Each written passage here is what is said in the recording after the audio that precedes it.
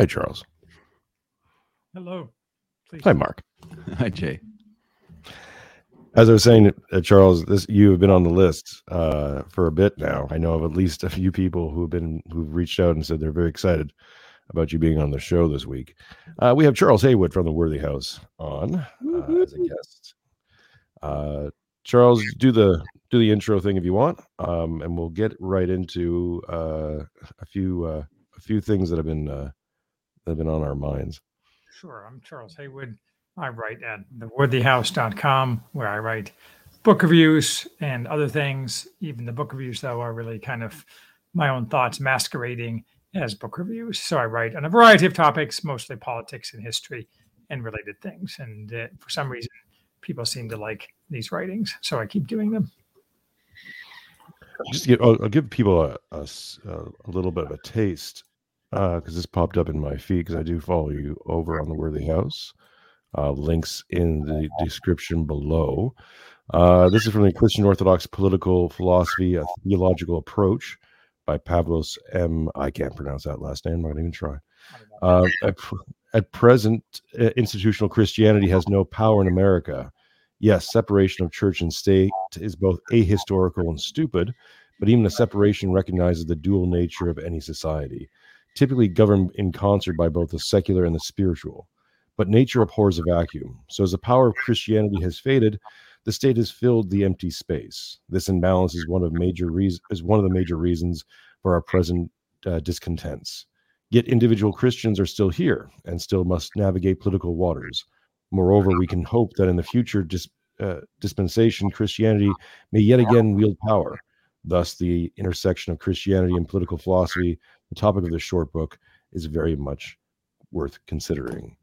That just popped up in our feed this week, and I feel like it's apropos for some of the conversations we're going to have, especially about James Lindsay. But before we do that, we're going to talk about James Lindsay. Oh yeah, we're going to talk about James Lindsay. Yeah. Mark, we have a long going sort of dispute over his virtues. Mark is a big fan, and I keep telling him James is just going to break his heart. He's not making it easy. He's dealing with some low wattage people there. That's all I got to say.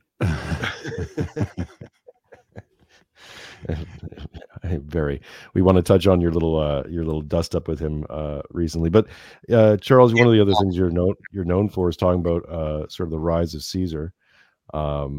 Here's a little update with our friend in Argentina, Mr. Mili Milo. A little Huvos Rancheros apparently has had to meet with the Jews and do a ceremony. I'll do the text description in a second. But,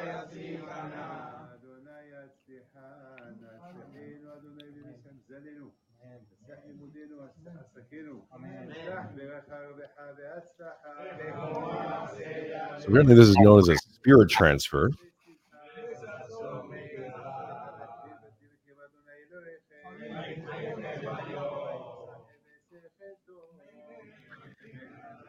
And it goes on from that. Mile is not known for looking very comfortable, but he's looking even more uncomfortable than normal. Apparently, this is the text reads: the new Argentinian president performs a strange ritual with Rabbi David Pinto. In this ritual, they light a candle with 6 wicks to usher in an extra soul and to mourn the loss of the dead soul. The Zohar states that this is a real soul exchange and not symbolic. The next step in the Talmud tells us that special spices are used to rid the stench of hell from the death of the old soul as they enter the new. They end the ritual by reciting a prayer and asking for abundance, while their cup overfloweth with wine, extinguishing the flame with their newfound prosperity. Please explain why this is not witchcraft. Charles, any thoughts? Well, any religious ritual can be coded as witchcraft to non-believers. I don't know what the Zohar is. And I actually wrote a lengthy piece on Second Temple Judaism tied to the Second Temple like a year ago, and the difference between Rabbinic Judaism and Second Temple Judaism. Not that I'm an expert or anything, just touching on it. But again, any religious belief can be coded as witchcraft to people who are hostile to that religion. And it doesn't surprise me. I have no idea. I don't pay much attention to this Argentinian guy because I expect like all other supposedly based populist leaders, he'll be a total disappointment. Call me when he actually starts doing something. It strikes me as this kind of criticism. It doesn't strike me. I'm not quite sure why he's so philo-Semitic in this kind of slightly odd way. The witchcraft angle does not seem like a particularly profitable line of attack. No, neither do I. I mean, it is strange, and from an Orthodox Christian perspective, I know, Charles, you're a baptized Orthodox Christian. I'm observing, and from our perspective, this is obviously like it's fairly demonic behavior. Like we can look at that and go, well, that's it's not the one of the things we say on our show is the ritual and reality are one. That which you ritualize is what you ritualize creates a reality, and you live in that reality, and the reality substantiates the rituals. So by partaking in the ritual, you are substantiating a reality in which these things are real. Well, it's like the very unwise practice of invoking demons or inviting demons. Again, about whether this soul transfer thing is an accurate description, I have no idea. It strikes me a little bit weird and edging towards the demonic, though not specifically demonic. That certainly sounds unwise, but again, I have no idea whether any of that is an accurate description. Yeah, I'm assuming there's a lot that could be lost in translation. I mean, even me and Jay sort of have our differences because I'll do things. I think there are a lot of things. I'm not Orthodox, but I was raised Christian, sort of, basic fundamentalist, evangelical, Protestant, that whole non-denominational thing that's very common in the southern U.S. at least.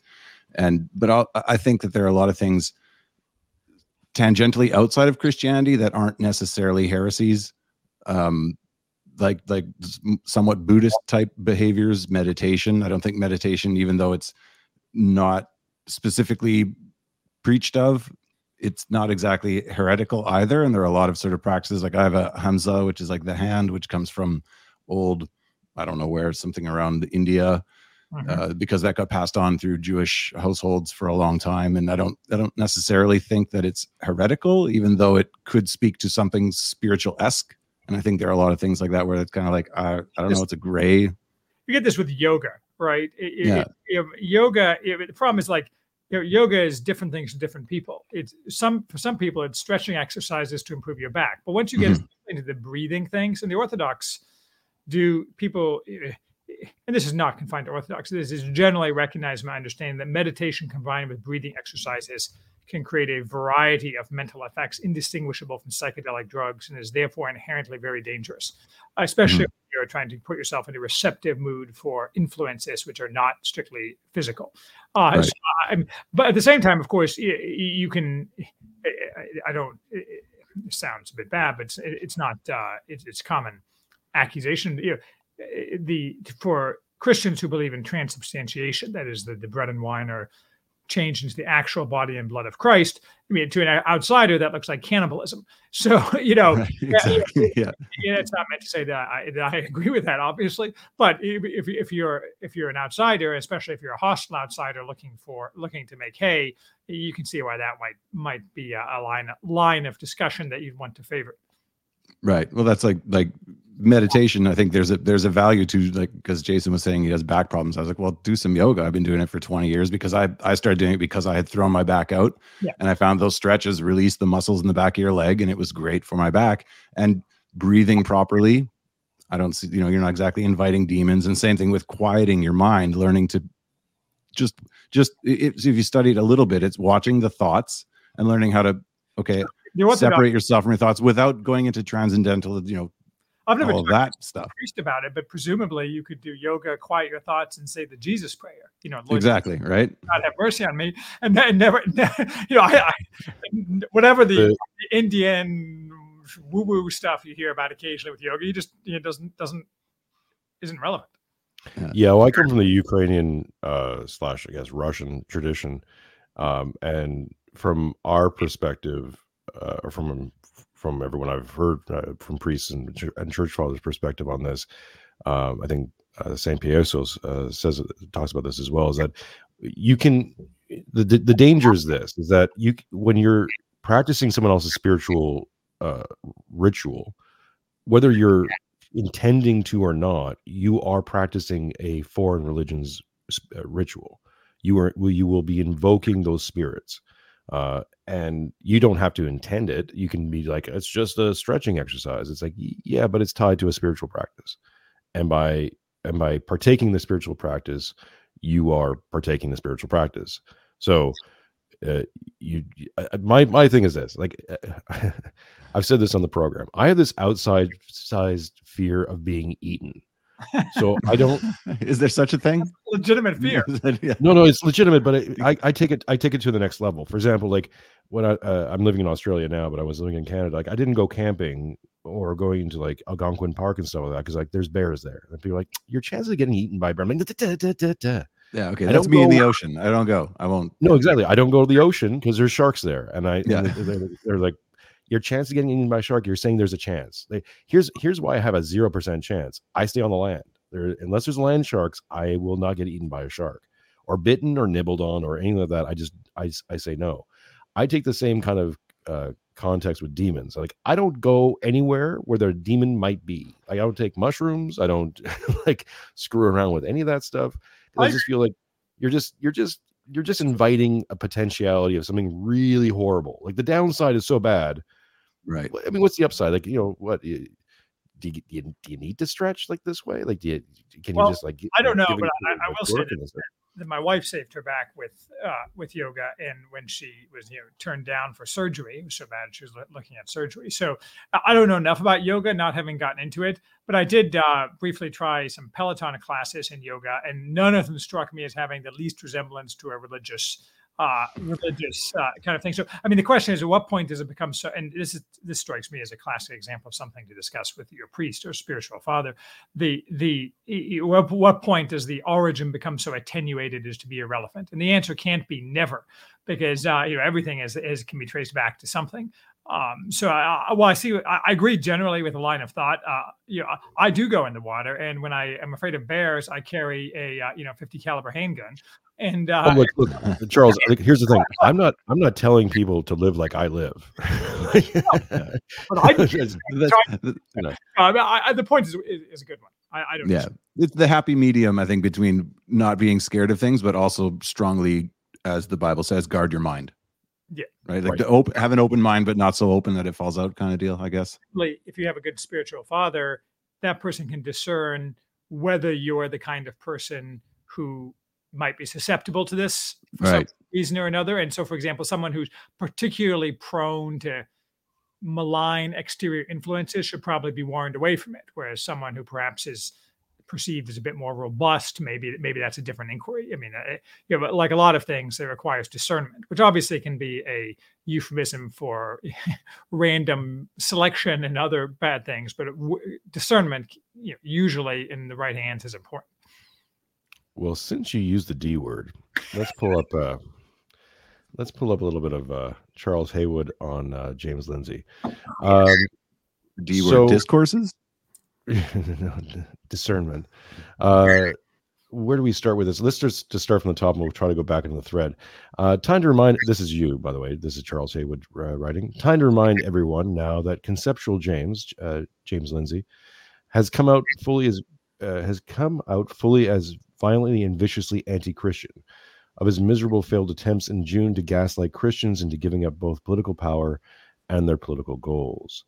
And that's in response to a response that she said that this thread by James Lindsay has aged poorly. He predicted a summer of left triumph with homosexual rights as hammer, as conservative Christianity will largely politically nullified in the process. We're in a long way from winning, but the regime has taken some solid body blows. Taking his strategic advance of preemptive surrender would not have been the right move. It's never the right move. And I'll just read James's first little bit of here. We can go through this as we talk about it. This is back from May 20 of this year. Pride officially kicks off in 12 days. Here's a preview of political warfare attack that's coming. Pride versus homophobic Christian nationalism will be a big theme.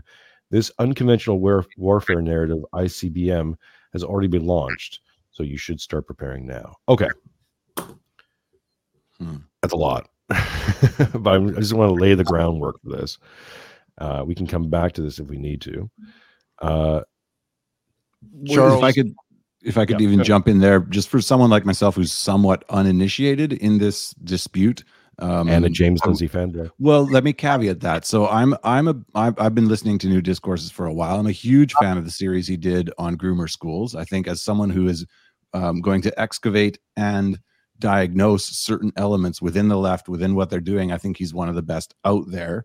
And I've trailed off in my followship of him, but I did catch an episode or two where he was going after the Christian nationalist movement. He was talking about the Wolves. I'd never heard of them before. You catch the hour one he did on Me and Me Alone? No. Okay. Hour one in which he goes, he sounds like a crazy man. I mean, it's really funny. I didn't listen to the whole thing because who has time for that, even at 2x? Yeah. But he did a whole one on me. Wow. Okay. So yeah, really? Can you give anyone sort of like the TLDR, like from someone like myself who's really a fan of him for that other stuff and has no idea what's going on this side? Right. I mean, I don't know a ton about James Lindsay, and the initial thing was just a throwaway comment because I don't know who this guy is. I just saw that. I'm like, well, this aged poorly, and I thought he would say, yeah, okay, sorry, but instead his immediate response was, no. And your mom. I mean, like just a low wattage, even though he doesn't seem to be low intelligence, though it's hard to say. But his analytical stuff seems fine. He does have a following, as you say, but I think he doesn't like to be challenged. He doesn't like his errors pointed out. And on this one, he seems to have, he's an atheist and opposed to any kind of Christian political power, is my take. Again, though he's in bed with, I think, monetary bed with a bunch of some of these evangelicals like James. Yeah, he doesn't mind taking Christian bucks. Yeah, that's weird. I don't understand it. Don't care that much. But he was in some kind of beef with the Christian nationalist types like Stephen Wolfe, who I'm friendly with. But I mean, I don't know anything about Christian nationalism in the sense of the book that started this all, Wolfe's book, which relies heavily on Reformed theology, which is beyond my ken. I mean, I was asked whether I wanted to review it. And I'm like, well, this stuff is just outside of my wheelhouse. And so, I mean, I like to joke that I know nothing about Christian nationalism, though it's like Reese's peanut butter cups, peanut butter and chocolate, two great tastes that are good together, Christianity and nationalism. Pretty much the same thing. But Lindsay, for some reason, seems to think that I'm the Christian nationalist, even though it's not really my thing at all. And he did a 3-hour thing talking about how I was Satan and I was coming to subvert things. And then he got Glenn Beck to attack me on his show. I'm currently evaluating, let's put it this way, evaluating legal options against Glenn Beck. And since I have, functionally infinite money for such things, if I were him, I'd be lawyering up, and Lindsay as well. But that's neither here nor there. These things are just, I don't know. I mean, I don't understand any of it. I'm happy to answer questions about it, but the whole thing just seems to me kind of weird and low. Well, I think the tie into this, and this is where we can branch off of this. We can branch into Christian nationalism, which I think is really just a silly thing on the face of it. Like it's a nice branding. It's a good marketing tool. But you need a Christian nation and to have Christian nationalism. We don't even have that. So it's like, it's literally, you're putting the cart before the horse and then driving and then shooting the horse. Like I don't see the point in this. But I think it's interesting. Some of the things you've talked about, Charles, is like readopting the framing or the term "padzemi au gauche." You're saying "pas ennemi au droite," or in English, we're saying no enemy to the left. Now you're saying no enemy to the right, and I think that's a useful reframing of some sort of certain tactics that have been used against, I'll say us, but I mean, I don't even like using the framing. I've decided to drop the term dissident even because the dissident right has become, pardon the French, but it's become fucking gay, to the point where it's ineffective. I'm more after reading a lot more Dugin and listening and paying more uncritical attention to Putin. I'm much more favorable of the term like civilizationist. Like I'm pro civilization, even with its drop offs and its trade offs and all the other problems that comes along with it. I'm interested in thinking of the world in civilizational terms, and I think some people aren't, and that's okay. But we have to stop this pretense of that a civilizational mindset can live with a non-civilizational mindset and be copacetic. Like these are two completely different concepts. That seems right. I mean, I've never read any Dugan. I have all his books, I think, but because I haven't read the books. Check out our reading series on the Great Reset the Great Awakening versus the Great Reset. Okay, it's a nice little primer. Yeah, it's interesting stuff. Yeah, that makes a lot of sense. I mean, my no enemies to the right thing is strictly a political tactical thing. That is, the left is the enemy, and defeating the enemy is the number one thing, and therefore we shouldn't have enemies to the right. And I've written a whole piece on this, and obviously there's caveats and minutia and what have you. I mean, back to Lindsay real quick. I mean, Lindsay, the question is, and this is a live question, was someone like Lindsay fundamentally a man of the left or fundamentally a man of the right? Right. That was going to be my question. Right. Who is on the right? Right. Well, since I define the left with great precision, and I define the right as, for current purposes, not left. So the left being people, the left is in short, those who hew to the ideology birthed in the Enlightenment and first reified in 1789, comprising of the two core principles of unlimited emancipation from all unchosen bonds and forced egalitarianism, both in service of a utopia. And fundamentally, James Lindsay, under that definition, is a man of the left. That is, in his, he doesn't like the left excesses, but like all of these intellectual dark web types and so on, he's just a leftist from 1995 who finds that he can line his pockets by this particular song and dance act. It doesn't mean he's as far left in some sense as many other people, but this is a binary distinction. So fundamentally, I would put Lindsay into the enemy camp for these purposes, as odd as that seems, because I agree with him on many issues. Like I agree with you. That's good analytical work, and I agree with him on various issues with respect to the left. But fundamentally, he's happy for those people to win. He would far rather have the left win and maybe try to carve out a space for himself where it's not quite so annoying than have the right win. Right. Or you could say, like, he would like the liberals to win. And I think he draws a distinction between the liberals and who he would see as the far left. But I see a similarity. I don't know if, I'm sure you haven't, but we have a long running series called Friend or Fed, where we kind of tackle this issue with specific people deciding. And I see a lot of similarities between Lindsay and someone like Jordan Peterson, where it seems like Jordan, again, with someone under that definition, would fall on the left, and he appeals to people in the sort of center right, but his mission seems to be kind of as the gatekeeper between individualism and something like white identity, whereas James Lindsay would be the same for a Christian identity and be making identity and stopping identity politics of any form on the right from coalescing. I think it's a really good way to put it. I mean, I think, and Peterson was interesting because it looked like he might breach that barrier, but then of course he went off the rails. So what exactly is going on there is not clear, other than that he's mentally damaged and he's run around like a circus pony by his daughter. Yeah, I like the term drug-addled. Yeah. Matt, he looked like on the arc to go all the way. But right before he had his breakdown, I remember listening to a debate he had about Marxism with Zizek, and it was hyped, and he just got crushed. I mean, that was even before. I mean, he was clearly just had no idea what he was talking about. It was very disappointing. God bless you for actually sitting through anything with Zizek. I can't do it. I can't do it. No. I would prefer him doing in Polish, maybe, because I can understand Polish. So I'd be like, just do it in Polish, man. Like, maybe talk like that in Polish, though. Well, here's the thing: if he does it, it would sound fine in Polish. Like, Zish. Is that a thing? Yeah. So that's like, because sorry, when Jason was going over the topics that he plans on going over with you today, with me last night, it made me think, like, so basically, kind of everyone at the Daily Wire. I mean, Dave Rubin comes to mind, figures like this who are, in their gay relationships, buying children and being conservative.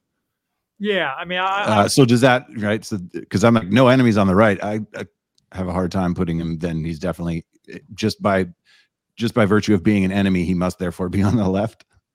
Yeah, I mean, well, it's because he's on the left that he's an enemy. That is, he fundamentally, and Rubin I haven't studied. I mean, I don't really follow Rubin at all, but certainly the behaviors you describe should put him in prison in any decent society. And Right. and so it becomes a bit of a problem, and you don't want to get lost in the weeds, because you can say, well, that's true, Haywood, but look at these other things he do, and those are no different than the things you want, so he must be on the right. That's not true. It's a question of what your fundamental premises are, and whether your fundamental premises, taken to the logical conclusion, lead to the victory of the left. And the answer is, frequently for these types, the answer is yes. Yeah. So yeah, there's Angry someone just brought up Lex Friedman, the perennial, which I just tweeted out today. Was that I think Lex Friedman is it's a figment of the Fed's imagination. Who is Lex Friedman? I mean, I keep seeing these references to him, but who exactly? He's actually not a person. He's an entity that arose from nowhere and quickly gained massive, unexplained popularity on the YouTube. Russian Jew, Russian Soviet Jew, like grew up in the Soviet Union, is apparently an MIT professor, but not really. A software engineer, works on AI, but that's really sketchy. Talks to Elon Musk and all the cadres of people. And wears a dark suit, very Fed looking. Yeah. I think what people are mystified by him is like kind of what I said in the tweet, is that I'm pretty sure that the only people who watch Lex Friedman are Lex Friedman's guests. Like, it doesn't make any sense to me on a podcast level. As someone where it's a show that we're trying to do this professionally, and I'm like looking at like, I don't even know how you do this. Like, I don't know who this is for. Like, what market is this providing? Yeah, he's the animatronic love child of Michael Malice and Blair White. Wow. Well, maybe it's like the dead internet theory. Maybe he is the ultimate product of the dead internet. I think he's a personification of it. I think so. So we're talking about Lindsay's failed predictions here about the Pride being used as an ICBM for Christian nationalism, yada yada yada, which didn't really happen. No. The Bud Lights opposite happened. Yeah, the Bud Light scandal kind of overtook it. If anything, I think that was the only real thing I remember from last year's Pride. His prediction was that Christians would be totally destroyed this past summer as a political force. I mean, totally destroyed. Like, you would not be able to say. He implied that you basically, if you said you were Christian, it would be like saying, I sacrificed goats to Adolf Hitler. So something like that. Like, Charles, wait, you're saying you don't sacrifice goats? No. Have I been doing this? Have I been doing this wrong? No goats, no chickens that don't even like Adolf. I wish I had known this our guest list ago. So, I mean, it was just, but the prediction was, I mean, I'm kind of harping on this. I know you probably want to move on, but the prediction was so laughably bad. But I just did that throwaway comment on it because I was bored one night. I didn't really know who James Lindsay was, and it blew up because he reacted so negatively, because he was so butthurt about being so wrong, and he started retconning this thing that the reason it didn't happen was because everyone heeded my warning. I'm like, it just like I'm just so stupid. He just should stick to. He made two comments actually. He made two comments which I thought was funny. I don't have, maybe I don't have it here, but he basically said that, and then he also said that, watch, the response will be from alt-right, dissident right, whatever the term you used. Mm-hmm. They're going to try to silence me. I'm like, what? Like, what boogeyman power do you think we have? If I had the power to silence James Lindsay, I would have done it like 12 times, or I would have just done it for fun. Like, I've been like, no click. Right, the weird thing is that I don't follow him, and he hasn't blocked me. Apparently, he's notorious for blocking people. And he has like 400,000 followers on Twitter, and I have like 20,000, but I get more engagement than he does typically. So I think of his followers are bots, and his influence is kind of fictional. But what do I know? Possibly. So, yeah, if we can get off Lindsay. So I think you've done a good job of defining what puts someone on the left. So what would put someone on because it kind of takes a large swath of people out of contention. So I'm always weary when I came across your idea of no enemies to the right. I was like, great. What we need right now is allies. But then definitionally, we kind of are removing a lot of people who are at least popular right now in the whatever you want to call it, the zeitgeist, I guess. Like the people that are being pushed are all basically on the left. So who's on the right? How do you define that? How would you know someone? Well, I mean, you can have alliances, temporary alliances with people on the left, and that's a different topic. But as far as who's on the right, I mean, the kind of first order definition is not on the left, as I say. But more specifically, and this is kind of a necessary consequence of the first thing, but is looking at it from a different angle. People on the right are inherently people who are based in reality. So, reality has a right-wing bias, and so that means people who are not believers in any path to a utopia, who see the world as it actually is, rather than as something that needs to be changed. That is, things that can't be changed, like human nature and other things that are the permanent things, as the late Russell Kirk used to say. So that covers a very broad range of ground.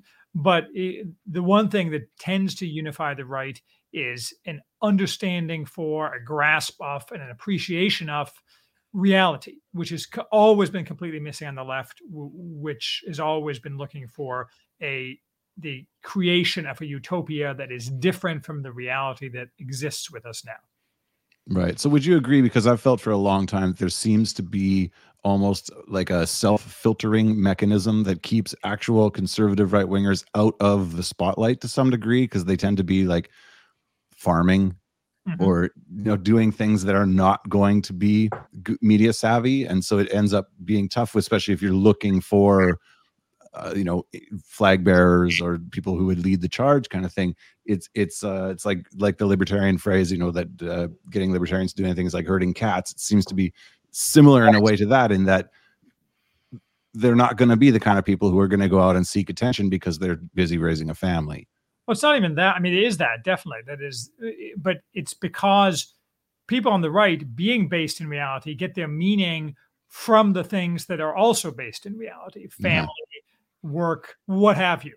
Whereas people on the left tend to get their meaning from thinking that they can change the world to be something totally different from what it is and has been. And that's just, I mean, if that's in some ways, a much more powerful way to get meaning, because you can wake up every morning seeing yourself as a unbelievably important crusader who's so much better than everybody else, and you not just measure your own meaning, you measure your own meaning relative to the other people, the right-wing people who are busy doing things based in reality, and it's unfortunate, but they'll all have to be killed in order to get to the utopia, but that's okay, because I'll be able to have power over them, and everybody likes power.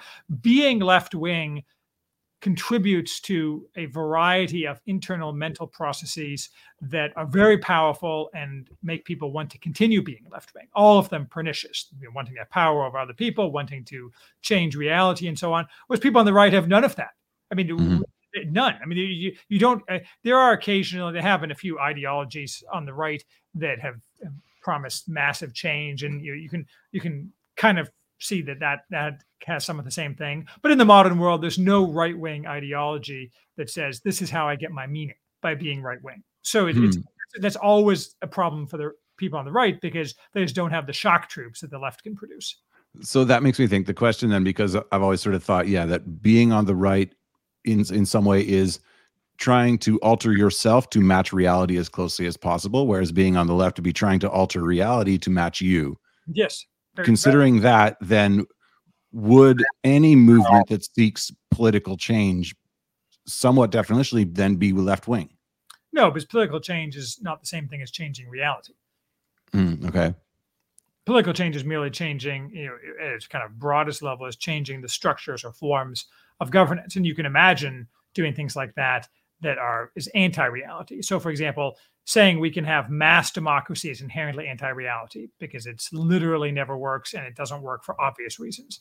So, but saying that we should have a different governance structure on a micro level, for example, we should elect people to Congress differently. I mean, there's nothing unreality about that. It's simply a technical change. Charles, we just need the right people. We just need to elect the right people to the right positions, and everything will be fine. I don't know. Vote harder. That's what I say. I thought you were a serious person, Charles. I don't know. So the reason why I kind of bring up Lindsay and all these kind of things too, like, I think propositionally, one of the issues that we are presented with is the left-wing, right-wing dialectic is withheld within the meta conversation of liberalism. This is kind of what Dugan and when we're talking about thinking on a civilizational level. One of the things that I started going down this path from 2014, when I was a very dyed-in-the-wool, nice little liberal Canadian boy who, believed in democracy and, all that kind of crap. And then I started seeing things that started to break from my concept of logical reality. And the more and more I came down that path, what I became aware of is that the necessity to break the liberal frame. Like, you need to break your brain out of liberalism completely to be able to see it. Even if the final analysis is that liberalism is something that is worthwhile to be saved and needs to be protected, that's fine. But you need to get outside of it in order to examine it. Because while you're inside of it, well, what are you going to do? Like, How would you define liberalism in this sense? I would define liberalism as everything post sort of the ideology that came from post Enlightenment, the post Enlightenment ideology that has essentially galvanized Western civilization. So when we think of Western civilization post Enlightenment, we're talking about liberalism. So like individualism, egalitarianism. Yeah, so I would say from nominalism. I'll agree with Dugan here. He puts it at Occam, where he says that nominalization led to individualization, which led to liberalism. Like those three terms are you can't separate them. There's no room between them. When you say one, you're saying the other. Yeah, I've heard the accusation against Occam. I mean, maybe not. I don't know enough about it, but certainly from back to your term, civilizational level, those things only came into actual political form as a result of the Enlightenment. Right, and I don't think you get globalism, for example, without liberalism. It's a natural progression to it. Like there have been, let's say, in sort of the Evola tradition of traditionalism. That the disassociated man, the great man of history, like the Alexander the Greats, the Julius Caesar, the Augustus, they might think globally in terms of as much land as they can procure, but it's still down to the man. Yeah, it's down to an order.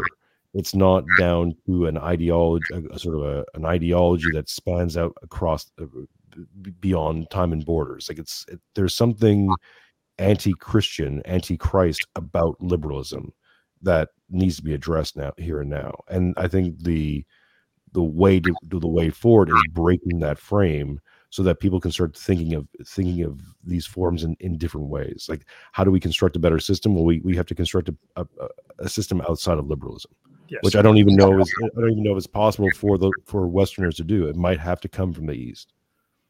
Yeah, I mean, that's hard to say, though. Predicting the continuation of the thing that is happening is always a mistake. Right. Mm-hmm. Yeah, it's hard because whenever I think of something, I'm like, okay, how do I bust myself out of the liberal frame? I go to like Saudi Arabia. Other than that, like what are the living examples of what we'd have other than whatever's left of existing kingdoms? It's not even, is there? The Saudis are not becoming infected with this. Which, I mean, that does not seem like a safe bet to like adopt liberalism in the waning days of the American empire. But hey, I'm not Saudi, so there you go. Yeah, who knows? Well, it strikes me as this. It's like, and this is something that I think Lindsay and the rest of them keep failing at. Like, one of the things I did praise Lindsay for was he and Jay Dyer did a whole series or did a talk about basically connecting liberalism, or sort of like, let's say, wokeism, to Gnosticism. And I think there was a really good, decent thread there. And it seemed like he was on the verge of at least accepting a spiritual reality to these materialistic manifestations, which I thought was a good thing. And then he goes hardline against Christianity and religion because he's still kept in this atheist kind of mindset. I forgot where I was going with this. Well, let me jump in then, because I think with Lindsay, at least, sorry, I know we keep harping on him and you're not, I don't even think you're interested at all. You're like, okay, shut up about this guy already. On me behind my back. Anyway, go ahead. Yeah, no, with me, I'm always struck by what seems to be a bit of thou doth protest too much. Like, I think he's still in his rebellious phase, and give it, I don't know, I'll put like 8 sense on it, but I think at some point he's going to come out and just be, you know, a hardcore. He's going to go harder than Jay here and just. Well, hang on. Okay. Here's our transition away from Lindsay completely from the rest of this conversation. He made some few predictions. I made a prediction recently, and Charles, I'll put this in your lap and see what you do with it. My prediction is this: that in a very short period of time, and we're already seeing it sort of happen. I can show you video proof of this. We will move from wokeism is dying. Wokeism was the last gasp of the old spirit of the age. We're into a new spirit of the age, which I've dubbed the vengeful son. This spirit will now begin to manifest as a neo-traditional spirit. We're going to start seeing things go back. Things are going to start feeling very 1945, 1950 very soon. And we're going to see guys like blue-haired people like Destiny turn into some version of Jordan Peterson overnight. And it's going to be, my prediction is it's going to be so fast and so immediate that everyone you thought who was a dyed-in-the-wool progressive will become a neo-trad with the slightest little nudge, because it's been primed and set, and especially with the things going on in Israel, they've realized that they've gone too far, that the narrative is basically have collapsed on the left, and now they need to get it back into some sort of evangelical Christian nominalism, which is, to what end? From a Christian perspective, is horrible, but like that's just what's going to happen. Why though? I'll answer what I think about the prediction in a second, but like assuming there's some they making this decision, what is the end goal there? Well, that's it. I'm looking at it from a Girardian mimetic situation. When I say they, I mean we. I mean they as sort of a. There are going to be moderators and models who want a desired outcome. There are certainly political actors and people in media and academia and so forth who want a certain outcome. They will use momentums from movements to acquire that outcome. What in terms of short-term goals? I think that's what wokeism essentially was, right? A way to divide, atomize, and push this individual process even further. Where it's going to swing back formally on the right is this. It'll look formally. It'll look like a return to Pollyanna neo-traditionalism. Like I said, you're going to see all of these. It'll be surface level. Like if I can jump in with my explanation, I think, and again, I'm just sort of started pondering this idea, but because I've experienced a little bit on my end with like kids who are college age, and who immediately one day had changed a lot of their opinions and were giving me shit for not praying the right way. And I was like, okay, that was quick.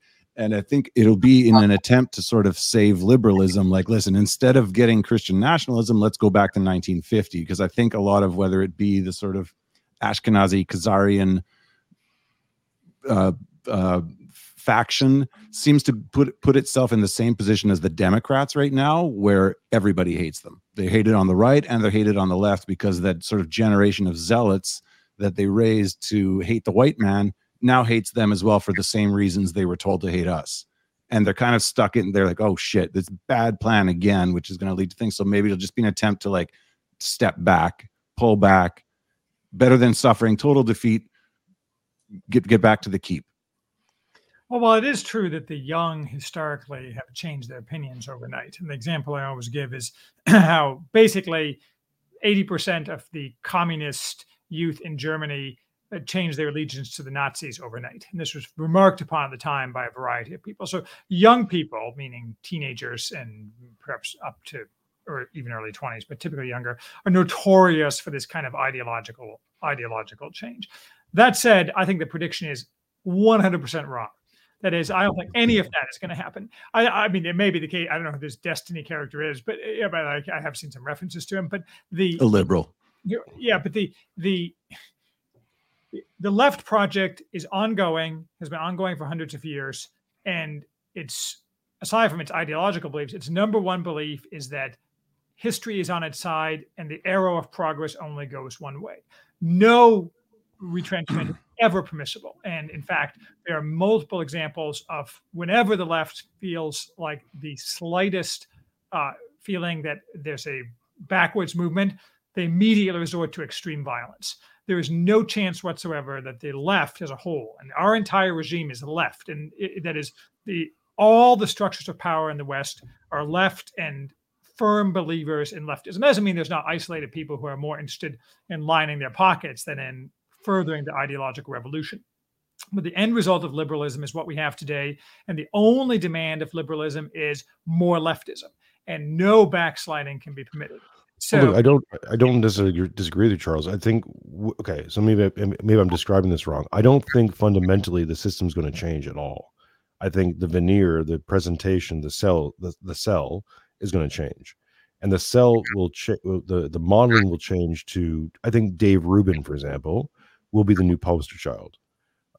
Even Lex Friedman, like this sort of squishy center right thing that is very sweater. I'm thinking sweater vests. I'm thinking frocks. Like the title of this episode is "Liberalism is Dead. Long Live Liberalism." Like they will pronounce a death to wokeness, as if wokeness is like this far left hyper liberalism, whatever, right? The bastard child thing, this embarrassment that they're going to get rid of, to the point where it'll be like bringing up COVID at the dinner table now. You know, right? Yeah, it just didn't happen. We never locked down. We never forced anyone to do anything. Dave Rubin is not neo-traditionalist, and they cannot, for example, give up the idea of gender transition or things like that, which is repulsive to the vast majority of Americans, but they simply cannot give things like that up. I mean, neo-traditionalist implies people saying things that are traditional. And Dave Rubin doesn't say anything that's traditional except in the economic realm, which is irrelevant discussion. I think they'll flush the trans agenda. I think even the Skittles people are up for sacrifice in sense. Like, I think that pride, right? The pride parade with everyone in like leather collars and all that stuff, that's becoming cringe. Our friends over at King Pill have been doing a lot of really good work at looking into the Zoomer mindset, and I feel like a lot of at least the narrative, right? I'm just talking about the stories being presented. The stories being presented is that Gen Z is going to be the most conservative generation ever. That a lot of these things have got to start going to the back foot. And it's not like they're going to get rid of gays or homosexual. They're not going to change the homosexual agenda. They're just going to make it look different. They're going to repackage it in a different way. I'll give you an example. This might be maybe a better way of showing my point. This is a new Chevrolet Christmas ad that just showed up. This is 5 minutes. We won't show the whole thing, but I will show you a little bit of it, and you tell me what you don't see.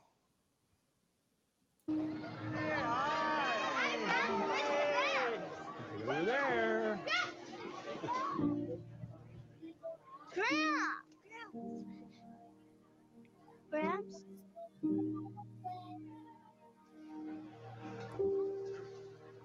Well, we got you a present. We hope you like it. Come on. How is she? Good days and bad lives, but the love is always there. I feel you can kind of figure where this right. I've seen references to this all over, but I mean, the fact that it's 5 minutes, it means this isn't a real ad. This is no. You know what I mean? I don't know what this is, and maybe it's indicative of something. But I mean, it was predicting a return to neo-traditionalism from one ad, which is not really an ad, and I don't know why it's been done. It strikes me as probably reaching. You can disagree with me all you want, Charles. We'll touch back on this in 6 months. You're allowed. Yo, of course. Look, hey, I might be wrong, but I ain't lying. Let me ask you a different question, which is, can you give me a historical example of where the left has ever voluntarily rolled back its advances? Let's look at. Well, I would say the 19. Sorry. Wait. No, stop. Let me defend you. Let me answer this question. From if you look at the 1920s to the 1940s, right? The 1920s would be the flapper generation, hyper progressivism, pushing homosexuality, hypersexuality. 20s were Celtic. There was no ascendancy of the left in the 20s. There was of course there was. but Culturally, there was. Of course there was. Yeah, but Flappers. Okay, so I'll jump in with that's a fashion thing. In my defense, of Jason, even though this is his theory and I completely I wash my hands of it, I'm neutral. In my defense of Jason, I don't think it's voluntarily. I think it's a strategic move. But that's that. I think it's because they've fucked up and gone too far, and it's the always the downfall. Their lack of a limiting principle is their downfall.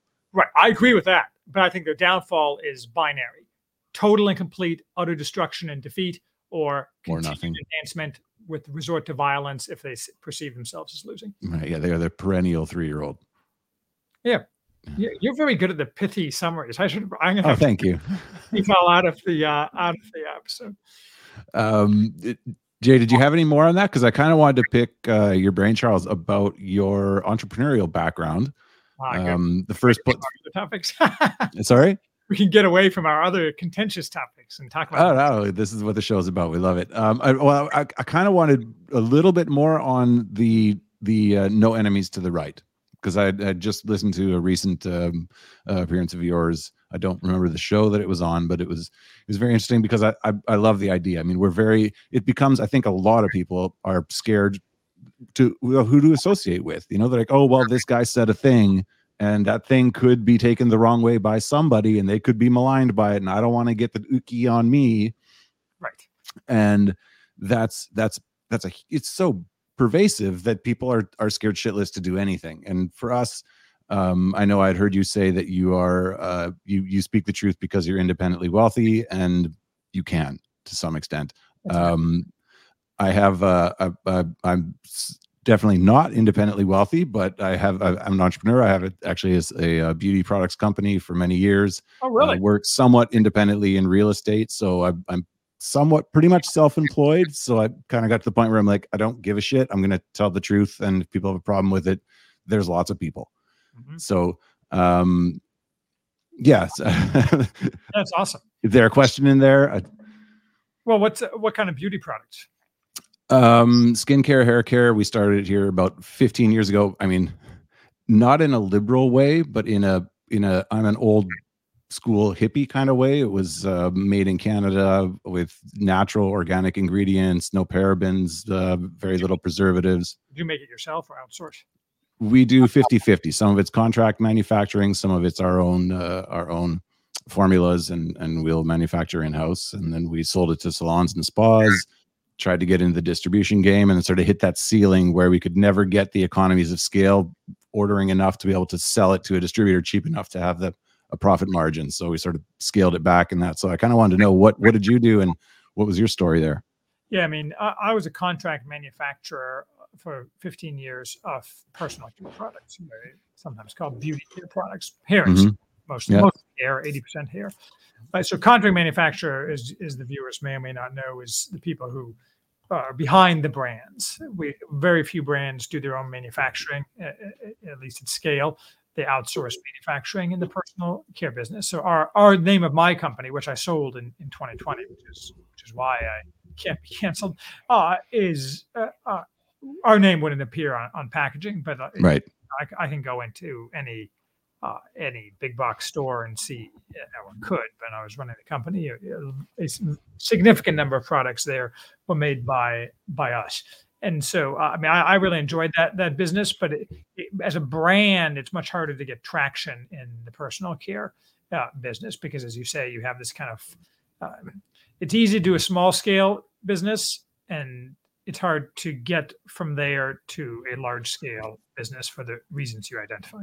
Yeah, so you're aware, like how basically L'Oreal, it's kind of like the parent company that owns all the other companies. If you're going after salons and spas, they'll come in, they'll build them a salon if they carry their products. Like there's a big game, but I wonder if I've ever purchased any of your products. So you would own the lab, right? You make the stuff, the brands come to you, they say, I need a shampoo.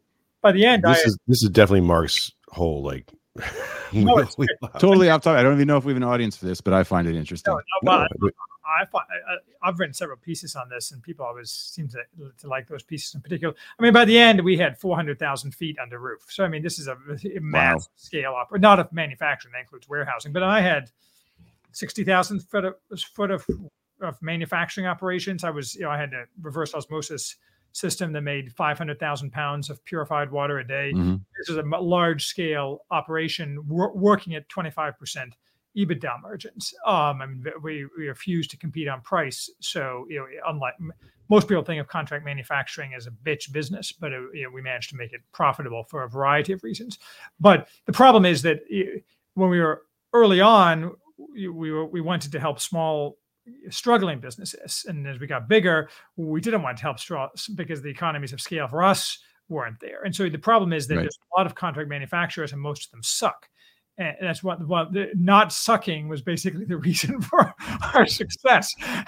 And so, I would have. That's it. That's a secret, everyone. Don't suck. Well, it's true, and I've written on this, so if people want more information, it's all there. But like L'Oreal is a good example. Like L'Oreal would come knocking every couple of years, and then we'd have totally unproductive calls. Same thing for Procter & Gamble. Like Procter & Gamble would come calling, say, we were in Indianapolis, and they're down the road in Cincinnati, and they're like, we really want to do business with you. And then they bring like 10 people, and then I'd give them the hard one. They'd say like, well, our terms are 90 days. I'm like, nope. 30 days. And like, I just like be a complete dick, and then they go away. I mean, so you can do that at some level, but it's, as a contract manufacturer, you got your own problems, but being a brand is just hard. I mean, I have a tremendous admiration for anyone who can bridge that gap, because you're always like one step from total disaster. Whereas a contract manufacturer, as long as you run it right, you're not just going to go out of business because no one will buy your stuff.